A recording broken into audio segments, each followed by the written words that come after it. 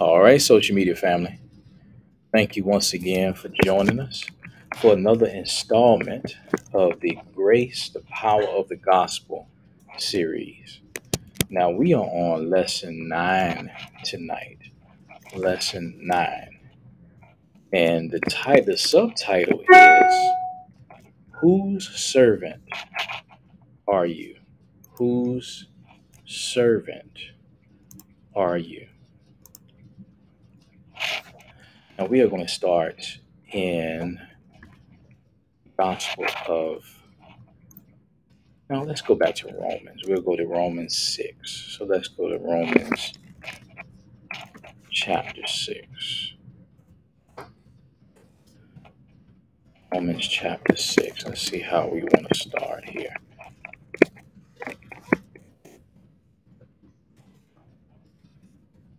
Romans chapter 6.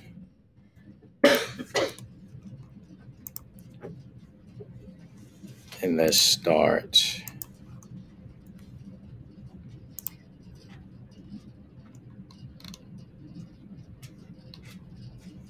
at verse 9. And we'll go down to verse 17. And we'll read that in the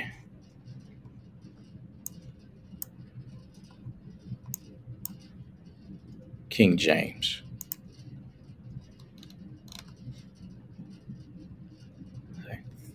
Knowing that Christ, being raised from the dead, dieth no more, dieth death hath no more dominion over him.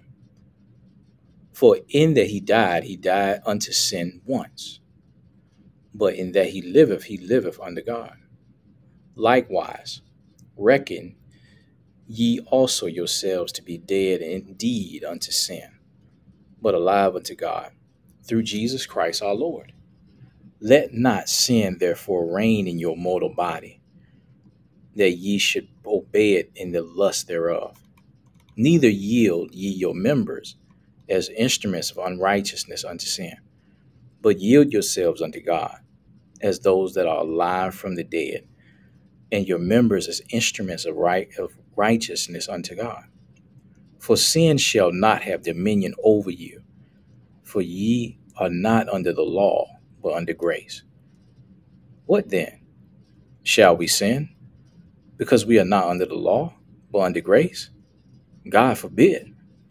Know ye not that to whom ye yield yourselves servants to obey, his servants ye are, to whom you obey? Whether of sin unto death, or of obedience unto righteousness. But God be thanked that ye were servants of sin, but ye have obeyed from the heart that form of doctrine which was delivered, you. Verse 18. Being then made free from sin, ye became the servants of righteousness. So the subtitle of our lesson is Whose Servant Are You? So looking at that title, it begs the question. It really is insinuating that we have a choice on whom we serve: sin, righteousness. Now, I know we talked about in the previous lesson why live holy, and we explored that. So we're going to talk a little bit more about that here, right? Because if it's true that God has forgiven us of our sin, past, present, and future, then some people ask the question like, well, hey, if I'm already forgiven, then why can't I do what I want to do? Why can't I act a fool sometimes I want to? Why I can't? Right? Now Paul deals with this question in verse 15. And at the end he says, God forbid. So now let's go back to this question. Whose servant are you? if you were a sinner saved by grace, how would you answer that question differently if you were just a sinner saved by grace versus how you understand who you are now as being the righteousness of God in Christ?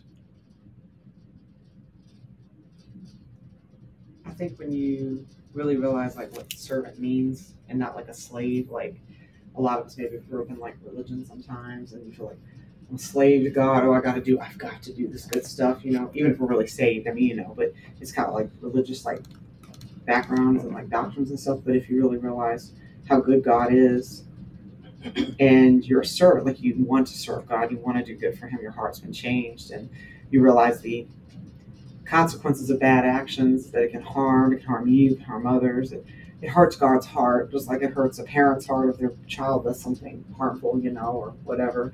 When you really see the heart of the matter, you get to where you don't want to be a servant of sin. You want to serve a good God that's been so good to you.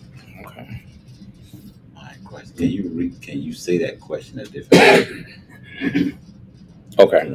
I hear what you're saying. The first part, if you believe you're a sinner saved by grace. Okay. So if you're just a sinner saved by grace, Okay. right? If that's your identity, Mhm. how do you present yourself as a servant to righteousness? Okay, I got you now. Because that basically you're serving based on your behavior, how well you behave. I'm a servant of God. If I go to church regularly, give what I'm supposed to give, you know, talk right, act right, based on that mindset. Okay. What about just how God sees us? He's accepted Jesus Christ as our Savior. Hmm. Hmm. So why is that important? So they also know who you really are. Right. Who we There are you in go. Christ. There you go. And that's it. There you go. Right. Because if when I look into my spiritual mirror, if I look there and I accept the identity that I'm just a sinner saved by grace, then I still identify as the sinner, right? So when I fall, when I miss the mark, I'm just living out who I truly am, somebody that is striving to do right, but is destined to always fall and fail, right? Now, we are still in this flesh and bone body.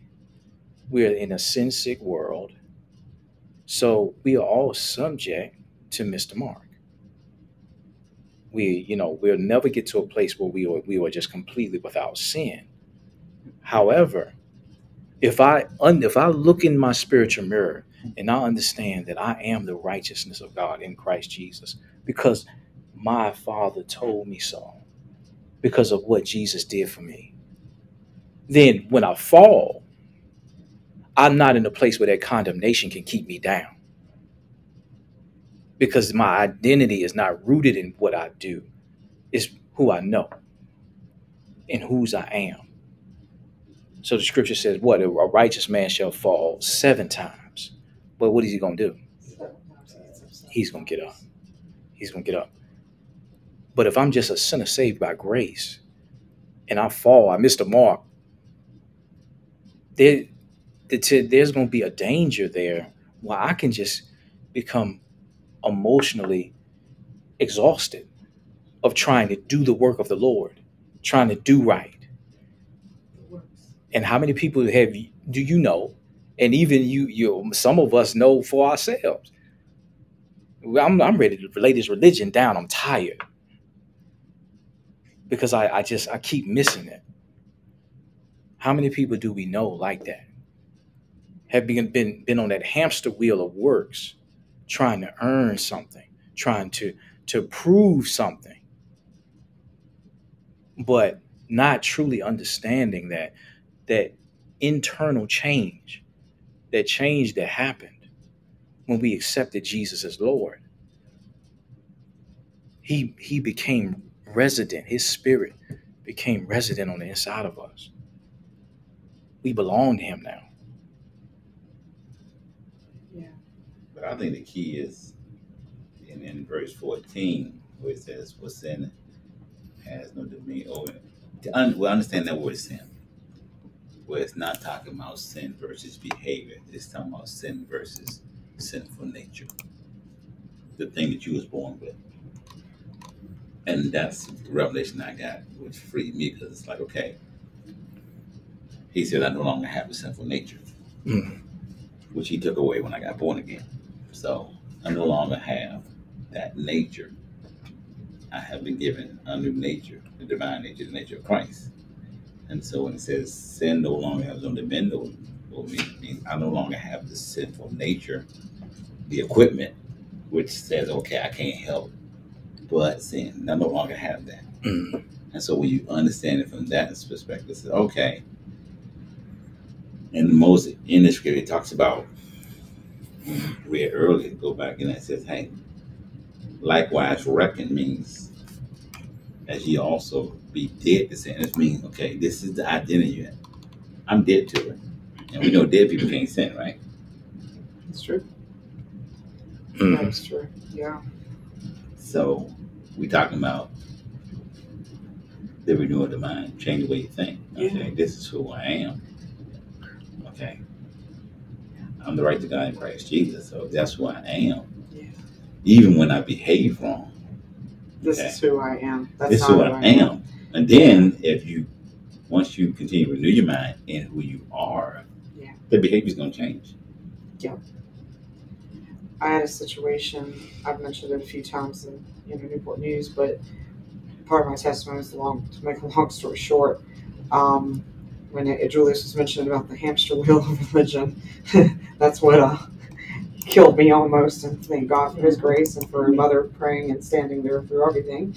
But when you get to a point where you're like, what is the purpose of all this? Being a Christian, doing all these things, and I know I was saved, went through all that. But anyways, I got to a point I woke up one morning 4 years ago almost, and I go like, I don't want to do this anymore. But long story short, all the stuff I went through, I literally came to a point of, I remember it was a New Year's Eve, it was after I had my birthday and stuff. I bought a specific piece of clothing I normally would not wore. I didn't care, and I got to a point with God, I was secure enough, I knew He wouldn't like drive me away or something, but I was just like, I don't care what you have to say, I don't care, I don't want, but it was religious, and I literally, He couldn't have told me no, or God couldn't have told me no, nobody could have told me no, but I ended up that night resolving, I go, I don't really want to wear this. And it was my heart. It wasn't like nothing anybody on the outside could have told me. And literally, I went into my closet, and my ladies are even more relatable, but I found a dress that I wouldn't wear like 2 or 3 months prior because it was not godly enough, if that makes sense. And that's exactly what I needed. And I knew in my heart, and I go, anyway, it was like a thing where I remember the scripture later when I was not scared of God anymore. The more God helped me and ministered to me, I realized, I go, He would write His commandments on our hearts, and in our minds. And I go, that was it. And I go, oh my gosh. And I go, I don't want to be a party. I don't want to do something crazy. I just wanted to have fun and enjoy. And that's what I needed, And I go, but the thing was, it wasn't anything. Even God could tell me. It wasn't like you can't do this. It was, that's not who I am. And even if I was scared of God at that time, I knew that was not who I was. Mhm. It was just amazing to feel that way. And I've kept as a testimony the dress in my closet just as a reminder of Right. that day, It's a different motivation. Yeah, exactly. It's internal. Yep. Because this is the grace life. We can live from the inside out now, instead of from the outside in. But that's what the law does. It puts a boundary around you from the outside. It's external. You're looking on the outside of you to keep yourself in line. But living the grace life, you're looking to the Holy Spirit to guide you, and the love of God to compel you. And that's where the works of righteousness, the works of faith come from, instead of dead works. Because when looking at that word reckon, Now we don't really talk like that no more. Mhm. I reckon, unless you're from Texas somewhere. Yeah, countries. Except in one accent we talk that way. Right. Sometimes. See, Yeah, sometimes. Except in one accent we do something. like reckon yourself dead to sin, right? It means, if you look at the Strong, it says to take an inventory, that is to estimate. And look at the first part of the Thayer's definition, to count, compute, calculate. So count yourselves. Counting yourselves as dead to sin, right? So that speaks to your identity. And again, it's he's encouraging us to live that life from the inside out, not looking for restraints on the outside, because they're only going to take you but so far. Because I know y'all have heard the phrase that integrity is what you do when nobody's looking, Yes. That's a good statement. right? So if you could sin and theoretically get away with it, would you still do it? Would you do it? Right? And I was thinking about when she was talking, and I listened to something on Facebook, not really getting to the subject, but I think that there are some cases where we're saying, okay, with certain scriptures say, is this really a sin? And there's different subjects we like where they call it gray areas. Mhm. Well, did the Bible really say you can't do that? Yeah. Did the Bible really say you can't do that? And you'd be like, well, there's nothing in the scripture that really Yeah. said I really can't do it. So going back to what you said, can I get away with it and still go to heaven? And God would be mad with me. And if you really can't find anything concrete, then you're like, okay, well, so it's really not. Yeah.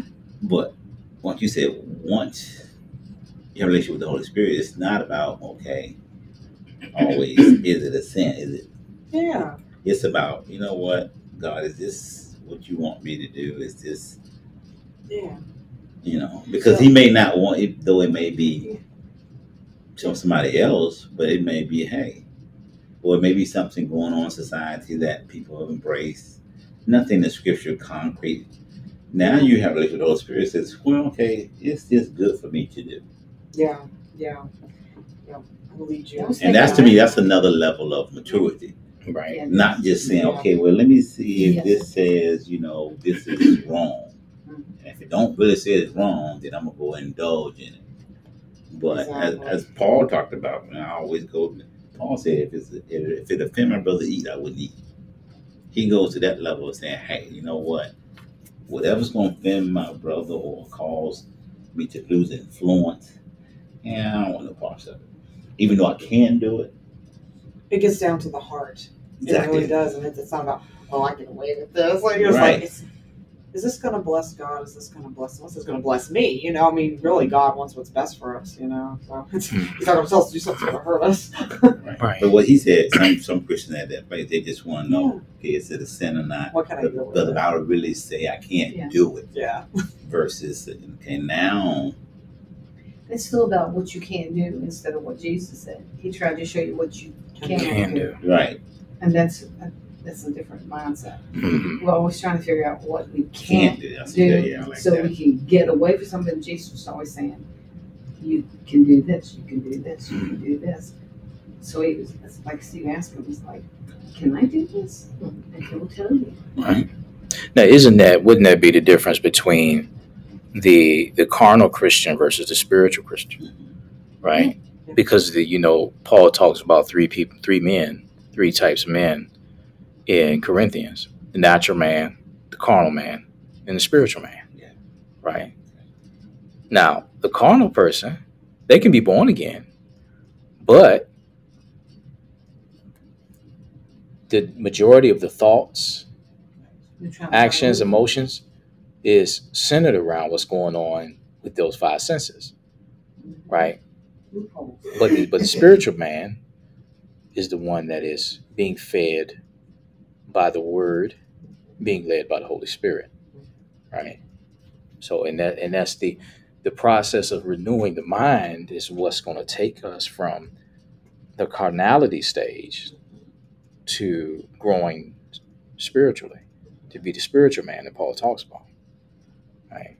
Yeah. All right. Now we talking all revelatory and high and mighty now. All right. But there's still some areas that some of us are dabbling our carnality in. hmm Now, how do we dig into this scripture? How do we do this and get the encouragement we need to resist when our buttons are pushed? When we out here in the world, like we go out here on 264, somebody cut us off, and we trying to get home, get our chicken. Right? It's a long day. We hungry. What we gonna do? Or we go to work tomorrow. We hear something crazy. Right? Yeah. How we gonna how can I look at this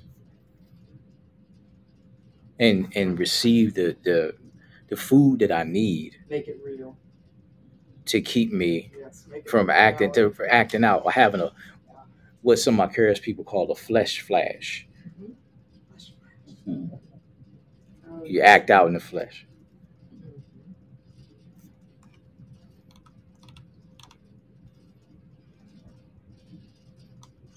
You're saying, how can we look at the passage of scriptures that we're reading now? Mm-hmm.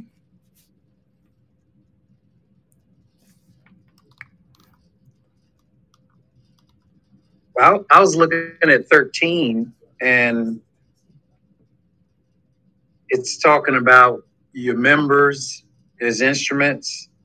So, I've been kind of reading through the book of Acts a little lately, and especially in those initial chapters, I think 1 through 6, it talks a lot about how the Lord worked with the disciples, confirming his word with signs. So they were using their members or and I have a little example under there. It says members is arm. It says arm. So it's like, okay, it seems like God would invest him as he was investing in those apostles in the book of Acts. If we yield our members, if we encourage ourselves and yield our members, like to not have that flesh flash or, be calm, that he will invest in us likewise to confirm his word with signs following. And so that's kind of encouraging to me to think that, okay, just as he invested in them, because they willingly was obeying the Lord, that he would invest in me the same way. That's good. That's good. Because how encouraging is that though, for real? Like the Lord, the creator of the universe, wants to co-labor with you, want to use you to help save somebody, help get somebody delivered. That's a big deal. And I mean, if I know there are a lot of great companies and a lot of good bosses out there, but they can't compete with the Father of all things, the creator of the universe. You working for him, can't nobody touch his benefit package, right? Because you look at that word instrument, right? In the Strong's, it says an implement or utensil or tool. Right? Mm-hmm. So basically, Paul is just encouraging us to, hey, present your physical body as an instrument to be used to promote righteousness. But it is a choice. he says, yield. Yield. Now, when we look at that word yield or present, now when you think about yield and you're driving down the road, what does that mean? You want somebody else. Slow down, which may have to stop and assess the situation. Okay. Then you can proceed. All right.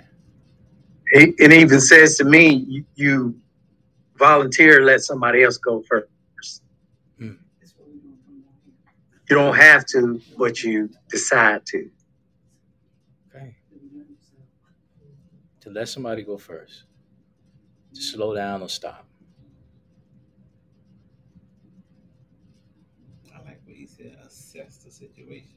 Mm-hmm. It's for the right reasons. Yeah. There you This go. is good for me to do this. Oh, there you go. I see y'all digging now. Is it good for me to keep going, or do I yield and let this person go? Mm-hmm. He says, yield yourselves unto God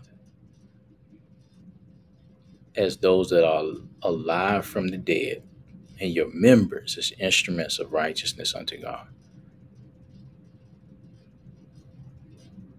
So yielding, so there's a situation where I can go left or go right. Me yielding to what? The guiding of the Holy Spirit, right?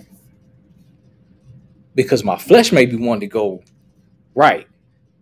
My flesh is telling me I need to do X, Y, Z because something that was said or something happened, and I want to do X, Y, Z. That's the flesh is saying. Paul is encouraging us, yield yourselves unto God. Now, I don't know how theologically correct it is, but every time I read this, I think about them old school cartoons where you got the angel on one shoulder Yeah. and the little devil on the other, Yeah. right? Yeah. So in our context, the little devil represents the flesh, right? And the angel represents the Holy Spirit, right? So us being the righteousness of God, new creations, is in our nature to listen to the little angel. But the devil has trained us for how many years? You know, some of us 10, 15, 20, 25, 30, 40 years before we got saved, right? So their flesh has been well trained in carnality. So it knows how to respond, how it wants to respond to certain things. So the voice, you still gonna hear it. But the encouragement that we have now is my inclination is to listen to the little angel and to follow the Holy Spirit. And the thing about it is the more I listen to the little angel, the easier it is it's going to be for me to hear and to follow, right? But if I continue to listen to the little devil, what am I reinforcing? Those old habits, those old attitudes. I'm just reinforcing that stuff. Even though the new man is on the inside of me, I'm still yielding to the old voice. So this is what I hear Paul encouraging us to do. And I'm looking at verse 14. And in the New Living Translation, it says, sin is no longer your master, for you no longer live under the requirements of the law. Instead, you live under the freedom of God's grace. That's encouraging to me. I heard one preacher say, the way you do the don'ts is you do the do's. You focus on what you are doing, and you don't have to worry about not doing the don'ts. Because like Mary was talking about earlier, because when you're law based, you're focused on what not to do. You're expending energy on restraining things, setting boundaries, and not living the life that you have been given to live, to bear the type of fruit that you have been empowered to bear, because the motivation is different.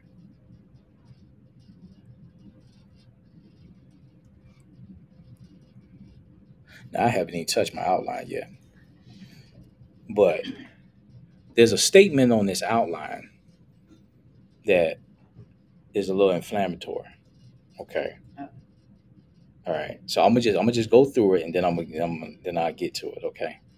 So point one says, sin once reigned unto death, but now grace reigns unto eternal life. Romans 5:21. Sin have reigned unto death, even so might grace reign through righteousness unto eternal life by Jesus Christ our Lord. Romans 5:21.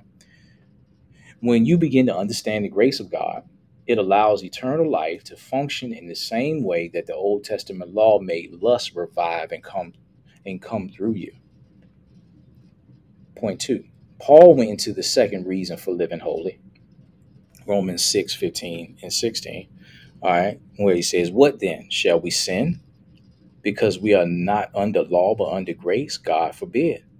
Know ye not that ye to whom you yield yourselves servants to obey, his servants ye are to whom ye obey, whether of sin unto death or of obedience unto righteousness?"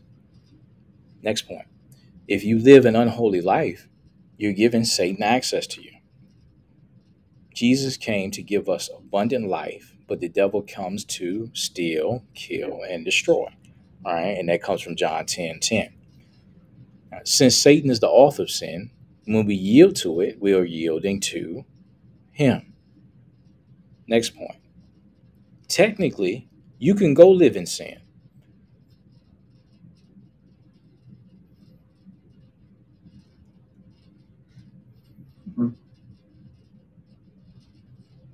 Next point. God won't reject you, but it might harden your heart so much that you reject him. So, living in sin, that's not what's going to get you unsaved, so to speak.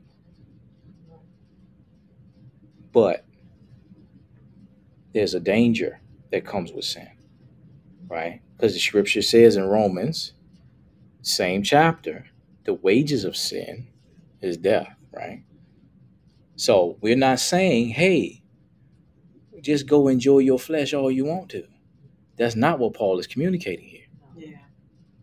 Now, if you hear anyone teaching that, then you know that they're off base. It's heretical, right?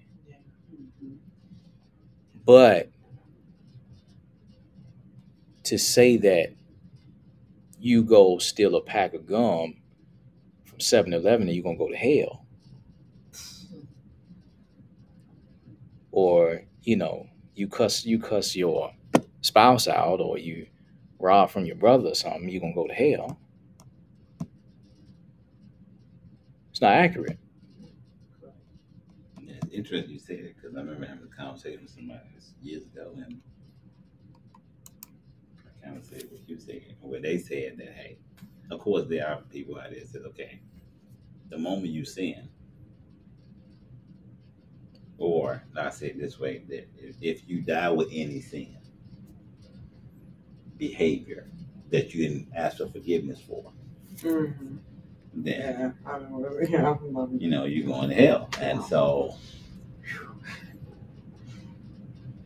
I my statement is, I said, okay, well, what if I get them a scenario? What if you get mad with somebody, say something hurtful, Mm-hmm. and on your way back home, you get in a car accident, you die. And I said, what's going to happen to you? And they said, and their response was, well, you know what? I repent immediately. Meaning that their thing was, well, right as soon as I do it, I repent afterward. And I didn't respond. Like, my head said, you are lying. Yeah. Okay, but my Right. mouth wouldn't go because I know it was gonna be a Right. debate, so I didn't want to. Yes. And I was within a teaching setting when I said it, so I didn't want to. But so their mindset is like, okay, they basically giving themselves Yeah. credit, saying, "Oh, when I make a mistake, I do it right then." Yeah. Nobody in this room do that all the time. Yeah. Right. We may be better at it than what we were. Yeah. And are you really repenting for the right reasons? Okay, I might go to hell, so God, I'm sorry, Good but you point. really I never thought don't about that. know. Like we said, like Andrew was talking about it, like kids. When kids are little, they know if they lie, they're gonna get their rear end spanked or whatever kind of disciplinary actions the parent takes. They're gonna go on timeout, whatever. But then, like as you get to grow up, you realize what it's really about. Don't lie, because it's going to hurt somebody. You're going to deceive somebody. You're going to have relationships. And, the more we realize it. But yeah, like it's kind of how you're saying, it's like, are you doing it for the right reasons? If you really are repenting, so your heart's really not straight anyway, Yeah, Right. some people are taught that. They are, yeah. Oh, And they're taught that, hey, Well, you know what? You cannot miss the mark. You can't die and have missed the mark anywhere. yes. Otherwise, Yeah. you're held bound. Andrew, And- God used Andrew to set us free. Mom and I Right. both. I know I was bound up in it. And I remember him talking about like going like 46 and a 45. And he goes like, that was really we taught. freeing. Yeah. Because you go, right, Yeah. I'm on 56 and 55 and you have a wreck. You didn't have time. Yeah, it's like, Oh my gosh, he would you're use the doomed 'cause big you broke the sins, law, quote unquote, and he'd which go, is you committed like adultery. sin, because Oh, you you're going to broke hell, even though you're saved. the land. Well, what about the little sins, little, quote unquote? Yeah. You broke the law of the Big land. one. Like, Mom said, I go, yeah, it's like, it just made me, it's like, it was so Freeing. stupid the way we thought. And it's sad, I feel sad for folks who still are. Maybe listen to this, judging us for saying this, but it's like, that's such a bondage. But as he said, Yeah.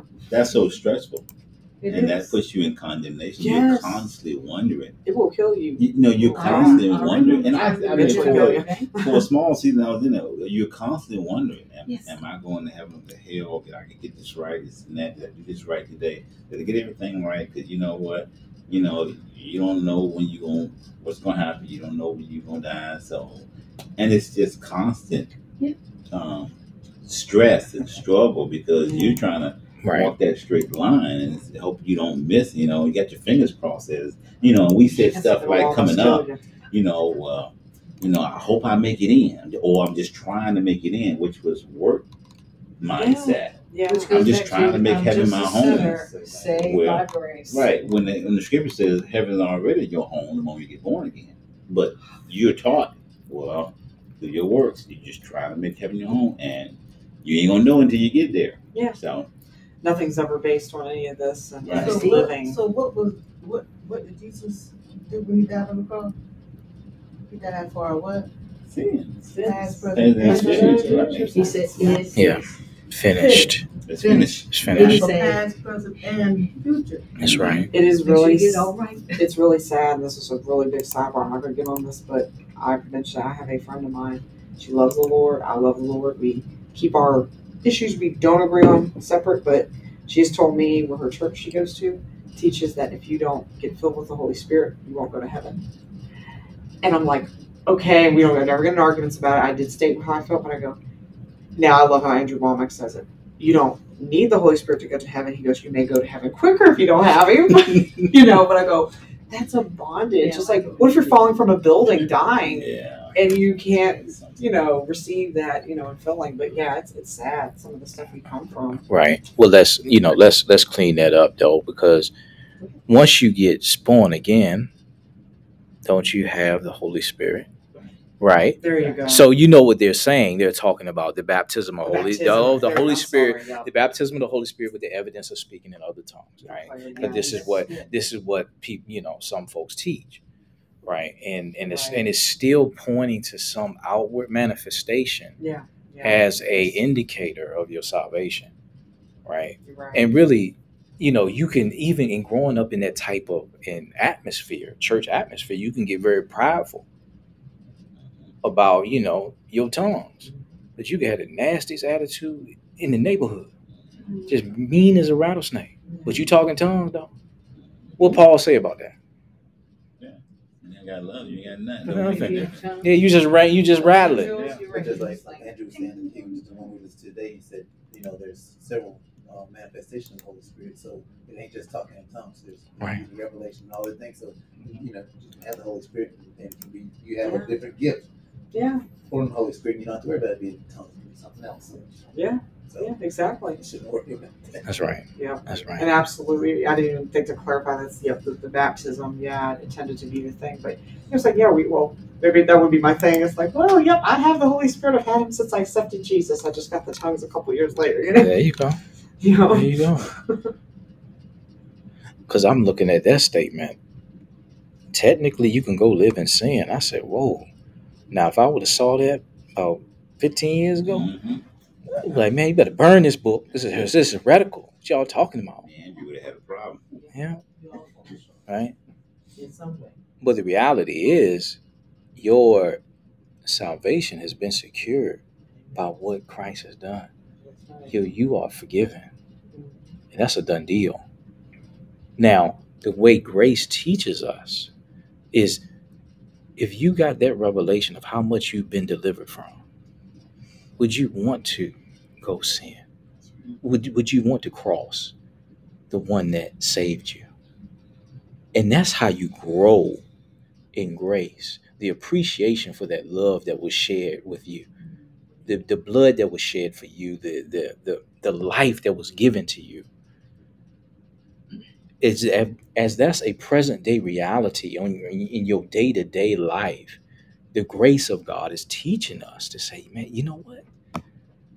He been too good. Even when I got an attitude, when I want to cuss somebody out, and y'all know what I'm talking about.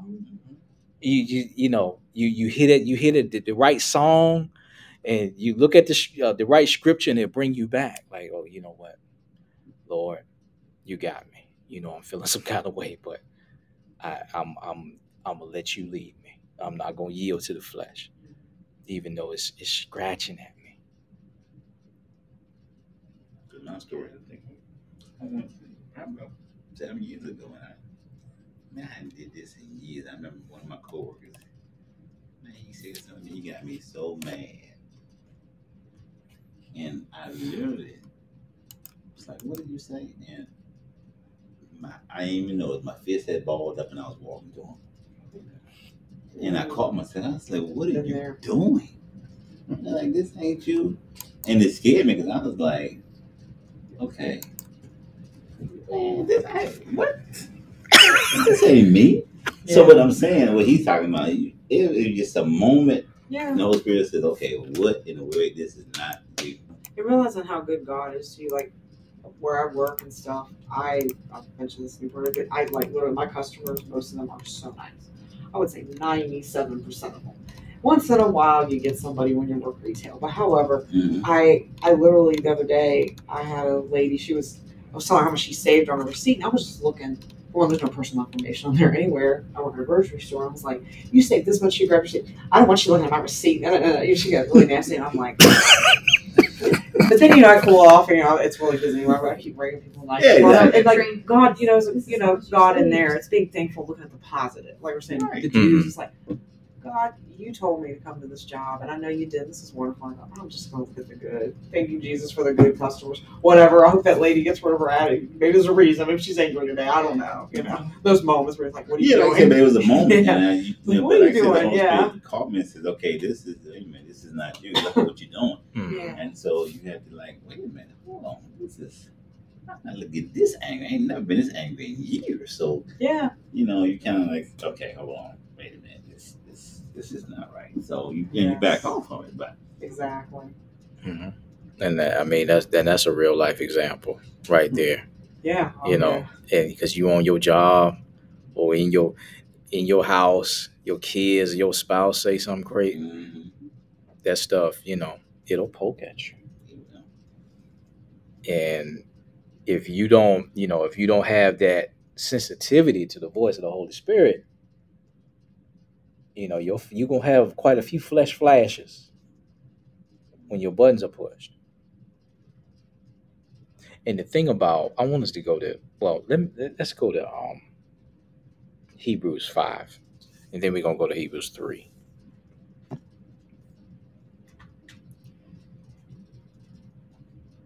Hebrews 5, and we'll read verses 11 to 14.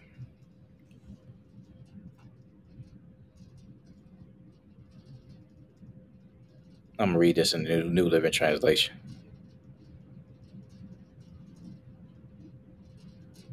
It says, "There is much more we would like to say about this, but it is difficult to explain, especially since you are spiritually dull and don't seem to listen.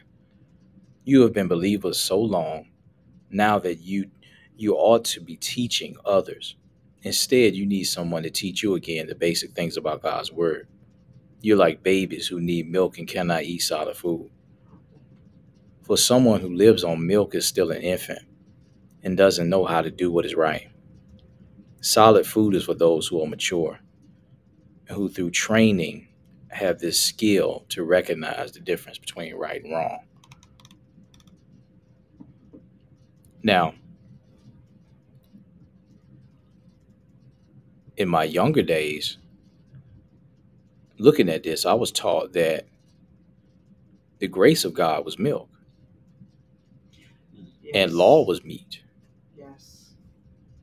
But I've come to find out that it's the exact opposite. Yes. I was just thinking that. Yep, you had to be. I remember, like, it had to be. It's like new Christians. Oh, God has the grace on me, and I'm good. And then you're like, well, the next, what is it? Andrew talks about it. You get saved one week at church. You come back the next week. Well, you need to stop living in sin now. You need to make sure you do this and do this, and it's good things you need to do. But it's pounded in. It's like that's the meat.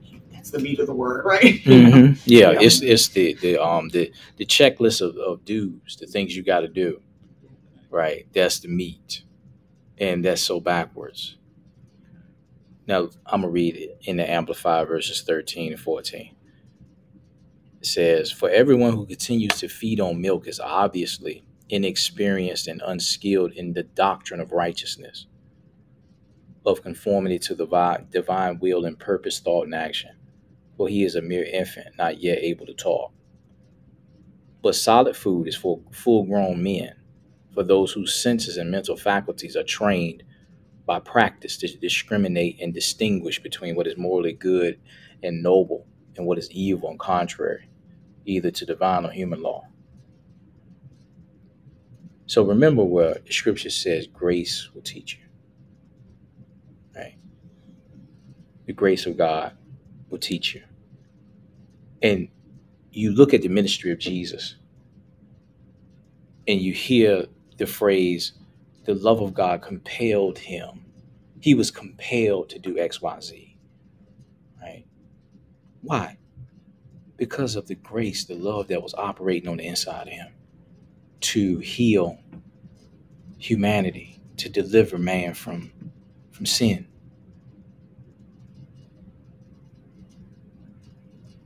So when we talk about meat, the doctrine of right of righteousness by grace through faith, that's meat. Why?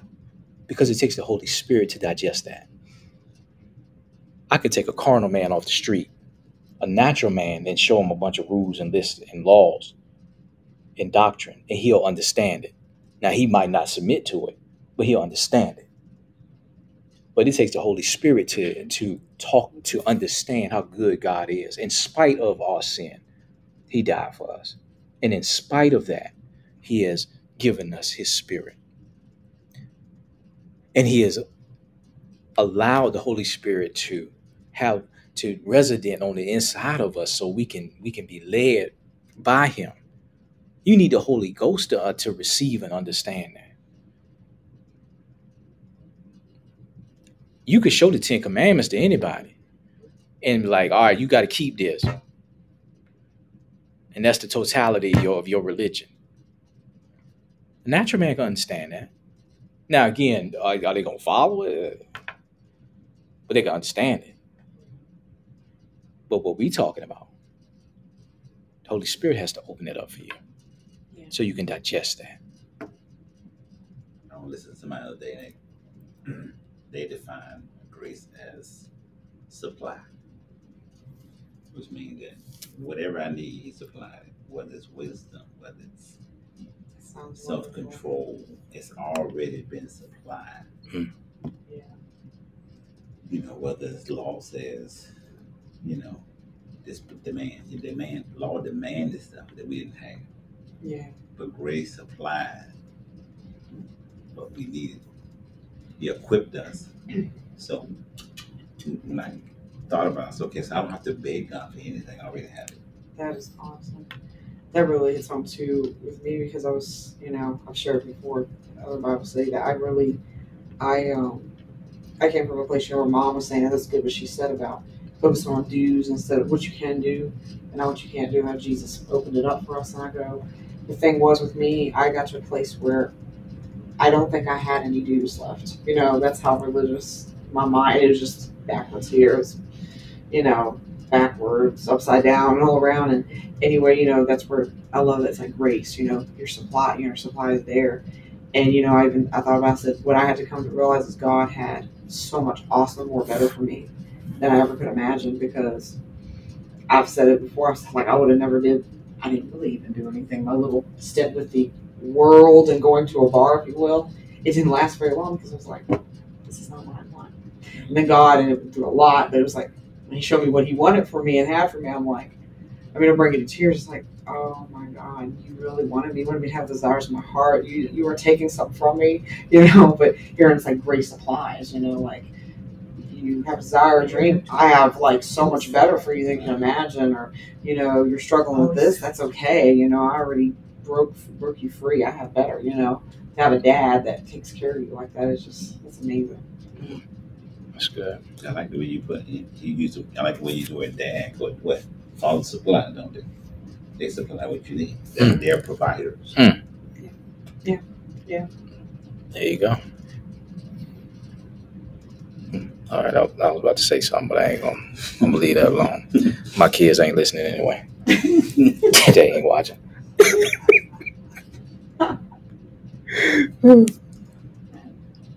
But going back to the little c, the little s sin issue, the sins. Okay, all right. Now we talk about God's grace. We talk about the supply. He is all that we need. He is our shepherd, and we shall not want. Right. So some still may be like, you know what? I can still dibble and dabble a little bit. God good. He got me. Right? I can sin a little bit. It's cool. Every now and then to lay my religion down. That's what some of my older brother would say. Lay my religion down for a little bit. But what is the danger in that? All right, let's go to Hebrews 3.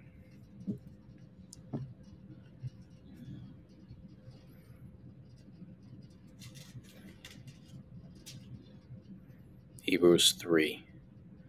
We'll start at verse 12. And we'll go to verse 15. And it reads, excuse me. Be careful then, dear brothers and sisters. It's the New Living Translation. Make sure that your own hearts are not evil and unbelieving, turning you away from the living God.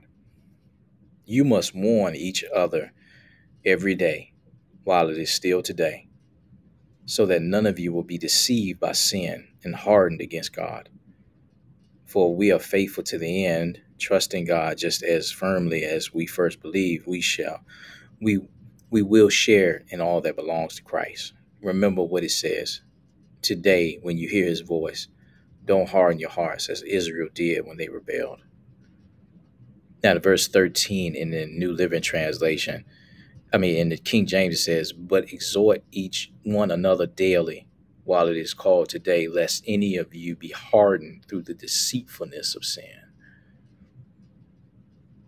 The danger of sin and its deceitfulness.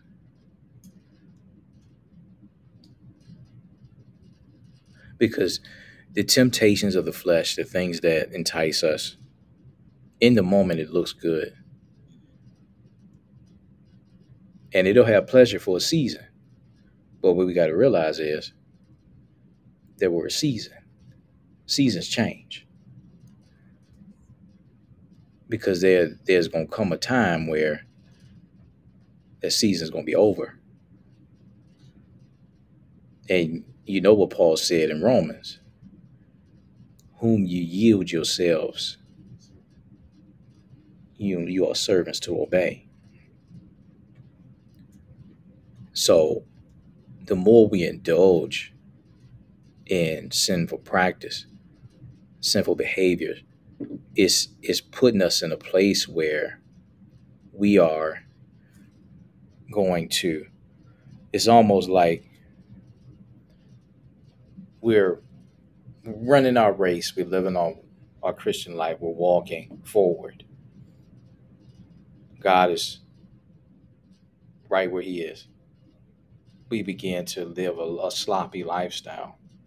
We start to moonwalk, go backwards.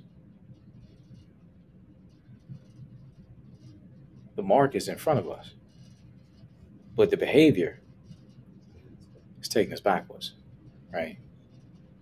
And the thing about practicing in sin is that it will deceive you to a place where you think you no longer need God. And see, when we talk about this, we're not just talking about indulging in the sins of the flesh. We talk about religious sin too. That's self-righteousness. Because you can get so high and mighty on your religious practice that you forget why and whose you are and why you're here. You're not here to just perform some religious acts. We are here to enjoy a relationship with the true and living God. Now, does that mean prayer, Bible study, meditation? Oh, yes. But I don't glory in that. I glory in the fact that I have the opportunity to do that. And I enjoy it because he wants me to. And he does too. Because it's all about motive. Could it be also, I was saying about the deceitfulness of sin, that the deceitfulness of sin could be considered that basically God doesn't have the best for us. Mm-hmm. Because I thought that's where sin started anyway. That's good. The serpent, God don't want you to have that tree. He knows there's some good stuff on there. Let me tell you, you need to eat off that tree over there, and then basically anything we do, and even Right. self-righteousness, something you can't Right. have, it's like God is keeping back from you. So I was just thinking when I thought I was reading, I was like, I kept looking, I was like, deceitfulness. That's the good. Deceitfulness of sin. Like, yeah, there you go. That's real good because that's it right there. Because for me, I know when that word hardened, I didn't, Andrew kind of introduced me to that. I didn't know believers' heart could be hard toward God. Yeah. When he taught on the disciples, that's the first time I saw. I went and looked at it when he said that when he performed the miracles and they still had a problem and believing he could do it. He says, your hearts were hardened towards. Yeah. And I was like, wow, so didn't really grab the concept that a believer's heart could be hardened toward God. Yeah. He was the first one that kind of really opened my eyes, and that kind of helped me understand why. Because he just said why you should indulge in sin, because you can get your heart become hardened toward God, and then you become we call it desensitize yourself to the voice of God. I think you can lose yourself, and you lose the point of everything. Right. Like loving, first receiving God's love, loving Him back, and loving each other. I got to thinking about somebody as I was doing. I'm not saying names, just somebody in my life, and this person has did a very horrible measure of evil to myself and people around her. I'll say it's a her, and my heart actually is very sad for this person, even though I'm stuff that I'm praying about and dealing with God, because it's been a lot of wounding. But however, I look at this person and I go, after many years of doing this, they have nothing. In my heart, I look at it and I go, like, don't be wrong, I get angry, human, but I go, when I look at it, I go, I can't, not that I want to wish harm on this person and it's a bad thing, but I go, I can't wish any more harm, worse than what they have, because they literally have pushed relationship away from themselves to the point that, they've tried to manipulate and control people, that they don't even have anybody. And even the few people they have, it's because they control them. And I go, it's all like loneliness, is worse than death. They say sometimes, but anyway, it made me think. I go, we're all built for relationship. And I go, it just makes me have a hard heart. I go, you get to where it's like this person, I've left them to God. I don't even know how to pray anymore. I just go, I've tried. I did the best I could. I go, but it just made me think. I go, you have it hard in your heart to the point of everything. It's like they've missed out on first God. I don't see how they can be a Christian, because nothing, no display of any of God's love. And I go, then they've lost everybody else. It's sad, but just make me think of that.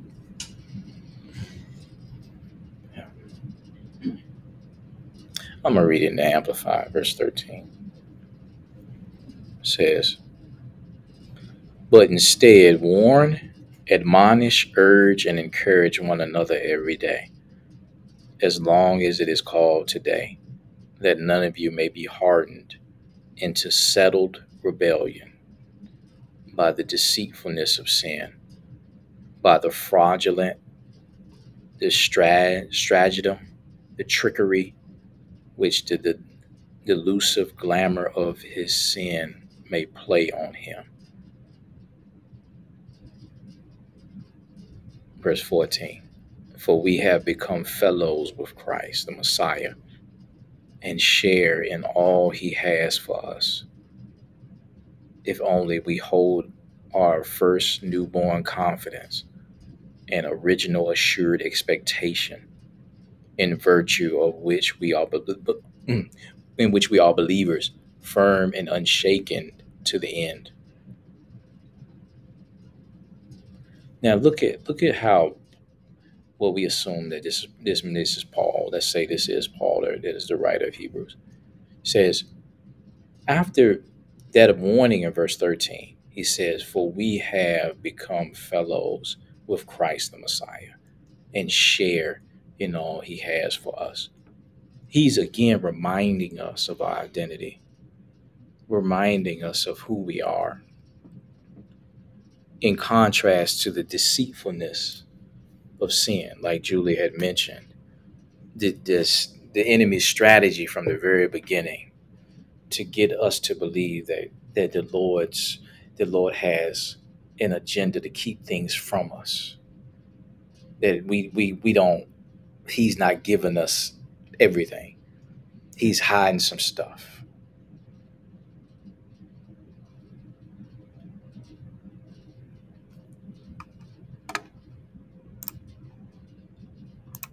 Let's go to Genesis 3 just to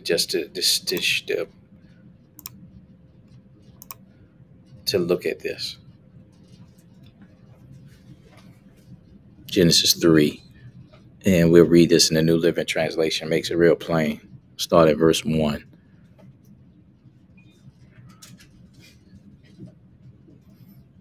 Because remember, this is where sin entered into the world, right? Okay. It says, the serpent was the shrewdest of all wild animals that Lord God had made.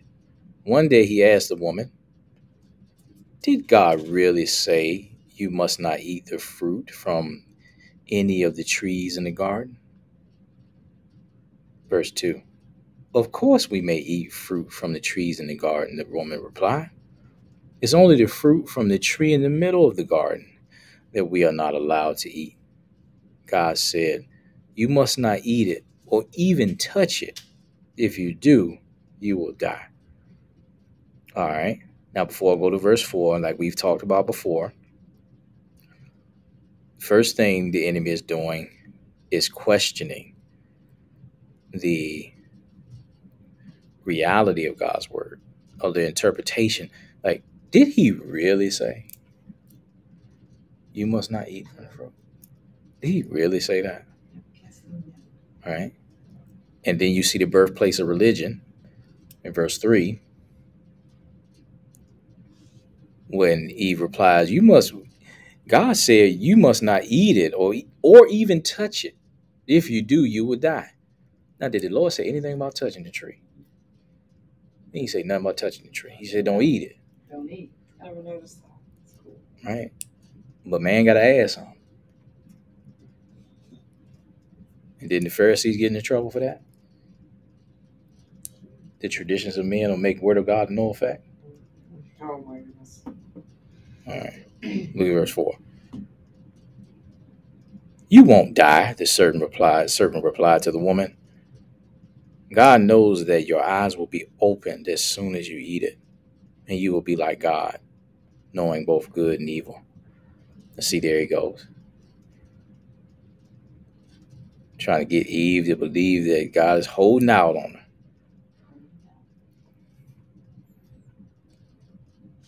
Because he straight just contradicts the word in verse 4. You won't die.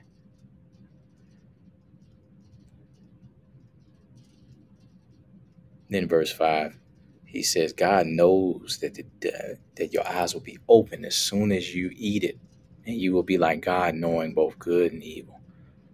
Now the temptation has been set now.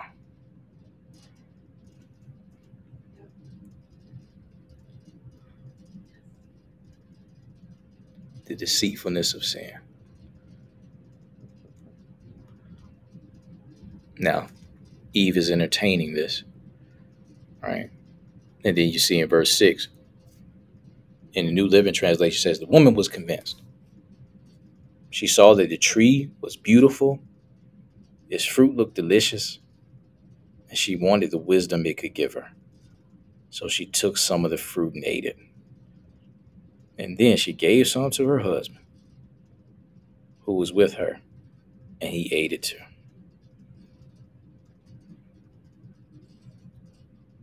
Now you see, she was convinced. The lust of the flesh, the lust of the eyes, and the pride of life. All right there. Then verse 7, at that moment their eyes were opened, and they suddenly felt shame at their nakedness. So they sewed fig leaves together to cover themselves. So you see the deceitfulness of sin right there. All right. What the enemy did enticed Eve to bite that fruit, questioning the character of God, the integrity of his word, and all that. She took the bait. Adam ate with her. Sin entered the world. But what did they already have? They had fellowship with the Father in the garden. Access to the tree of life was in that same garden. All these other trees, they had access. But the one tree that God told them not to eat, the enemy highlights that and then tries to entice them to eat it. The deceitfulness of sin.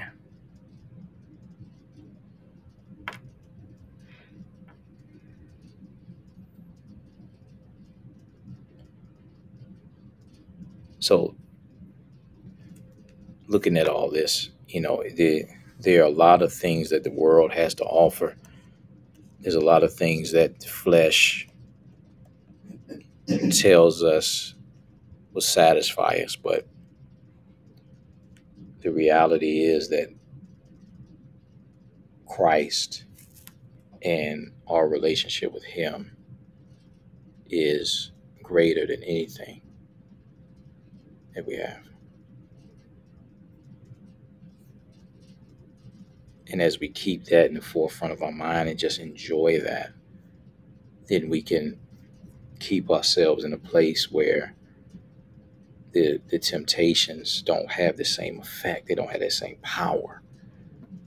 You know, we can resist,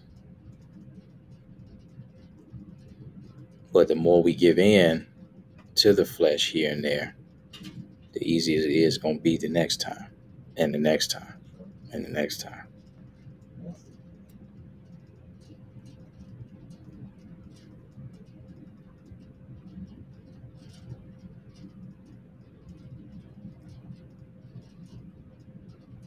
All right, let's go back to Romans 6 to close out.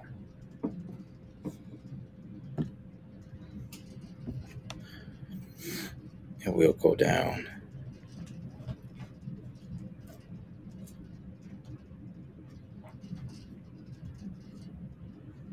to verse 20 to verse 23. And I'll stay in the New Living Translation.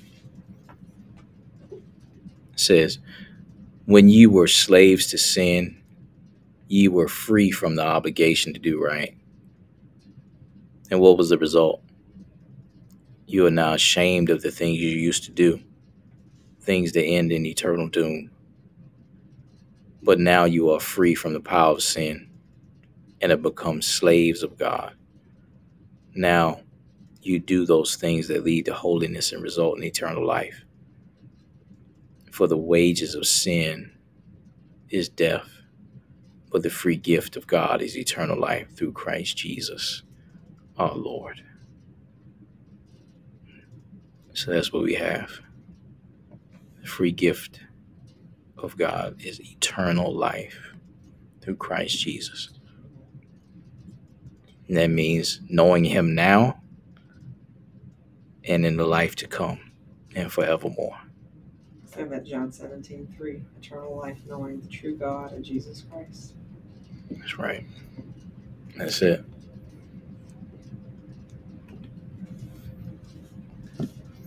All right, social media family. Thank you for joining us. And we'll see you from here in a couple weeks. Hey. Bye.